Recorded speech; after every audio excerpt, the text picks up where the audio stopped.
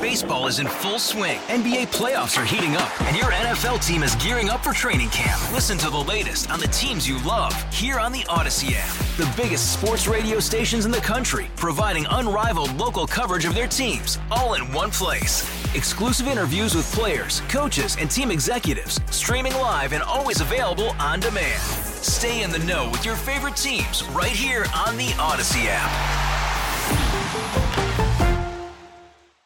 Worried about letting someone else pick out the perfect avocado for your perfect impress them on the third date guacamole? Well, good thing Instacart shoppers are as picky as you are. They find ripe avocados like it's their guac on the line. They are milk expiration date detectives. They bag eggs like the 12 precious pieces of cargo they are. So let Instacart shoppers overthink your groceries so that you can overthink what you'll wear on that third date.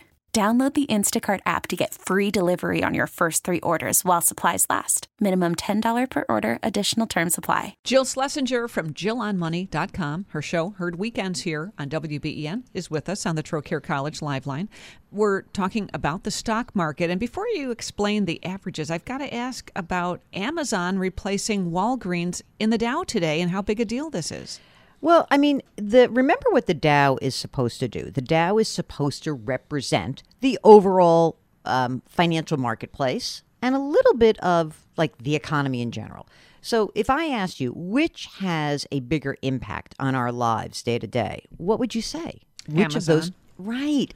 And so it's a little bit of a strange thing with the Dow, because when they make these changes, whichever company kind of gets into the Dow then has a bump. Like, because everyone's like, oh my God, it's in an index. Now we have to, but Amazon's not going to get a bump because of that. And the thing that's also strange about the Dow in general is that it's kind of a lousy index. And I know it's an old one. It was introduced back in, the 1896. I remember it well. And it was supposed to sort of say to readers of different newspapers, hey, what's going on in the market? What's going on in the economy? But when it started, it was just 12 companies. Now it's 30 companies. But how can 30 companies really reflect that, right? And so I think what's important to remember is the Dow is kind of this flawed index for 2 reasons. It's small, and the way the index is calculated, it's just based on the price of a stock. And that seems like a crazy way to actually calculate an index, because that means that, say, Microsoft is $400 a share. It's going to have a much bigger impact on the index than, say, Verizon, which is trading at just $40 a share. But we have a fix to it. Do you know what that fix is? What is that? It's a new index. It's a better index. It's not new. The S&P 500 index. That was introduced in 1957.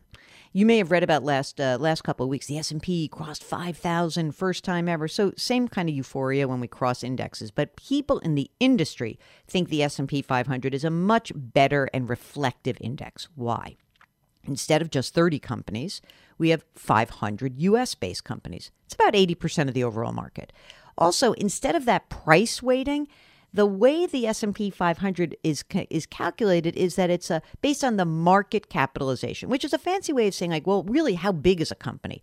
A company's not just its price, but it's multiplied by the number of shares that are outstanding. So, if just 5 people own a stock and it's a high price, doesn't matter. It just has to be how many people actually own it, how many shares are outstanding, and that's how the S&P 500 is calculated. And it's why that most industry folks look at the S&P 500, not the Dow. All right, there's one that we haven't talked about yet, the NASDAQ. What is the purpose of that?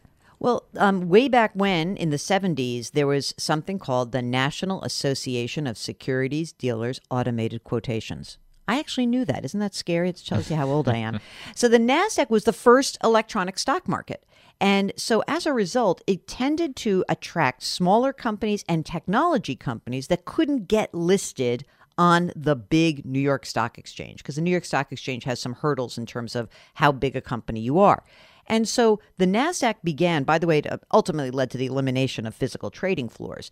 But now the NASDAQ is a place where a lot of companies begin their journey as publicly traded. And when they get large enough, they are also listed on the New York Stock Exchange. The NASDAQ is sort of considered the tech heavy index because about a little over half of the total index is technology companies. But it has about 2,500 stocks. It's also market cap weighted. And so it's a little bit more inclusive. So maybe when you look at the NASDAQ and the S&P 500 together, you get a story that you can create in your head, which is stocks have been rising over the last year or so. 2022 is a terrible year, 2023 a good year. But it doesn't tell you the whole story because it doesn't tell you what's going on in your particular portfolio. And it doesn't tell you what's actually driving the index higher. You can watch something go up and you have to then say to someone like me, well, why? And the why in this case is that the economy actually is doing better than expected. And also, the tech sector itself is being powered by 7 specific companies called the Magnificent Seven. Have you heard about these companies? I've heard about them. I don't think I could name them off the top of my head, though. Well, lucky for you, I can do it for you. That's why we work well together. So, by the way, the investment world creates these acronyms all the time. They just sort of like, wait, what's going on? They have a fun name for it. So the Magnificent Seven is Apple, Alphabet, formerly the parent of Google, Amazon, so there's your big Amazon now in the Dow, Microsoft, Meta, Facebook, Tesla, and a stock called NVIDIA. Now, I want to just pause a second on NVIDIA.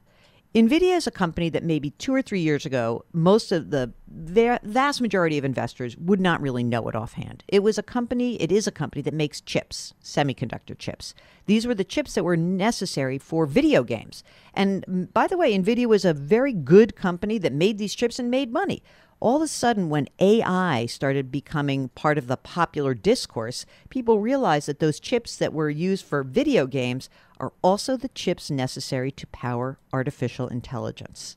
And as a result, NVIDIA's stock price has soared. I mean, it's kind of a beast, I got to tell you guys. Like when you look at this, it's like over the last year, it's up 233%. It just keeps going up and up and up. And it's just been amazing. And the earnings were released last week and it had just crushed their earnings. And so in general, what I would say is that, you know, when you look at a company like NVIDIA and you say, oh, I wish I could own that, you probably own it because it's in the S&P 500. So you don't have to worry about it. Oh, interesting. All right. Hey, Jill, thank you. Take care. You too. Jill Schlesinger from JillOnMoney.com. Hey, Rob Bradford here. I have set out on a mission with my good friends at FanDuel to prove what I have known for some time. Baseball isn't boring. Now I have a daily podcast to prove it with some of the most notable people in the baseball world, screaming baseball isn't boring from the mountaintops or at least agreeing to come on our show. Players, managers, GMs, and yes, even the commissioner of baseball, Rob Manfred. It has been a constant wave of baseball's most powerful voices. So join the revolution. Subscribe and soak in Baseball Isn't Boring. Listen on your Odyssey app or wherever you get your podcasts. You'll be glad you did.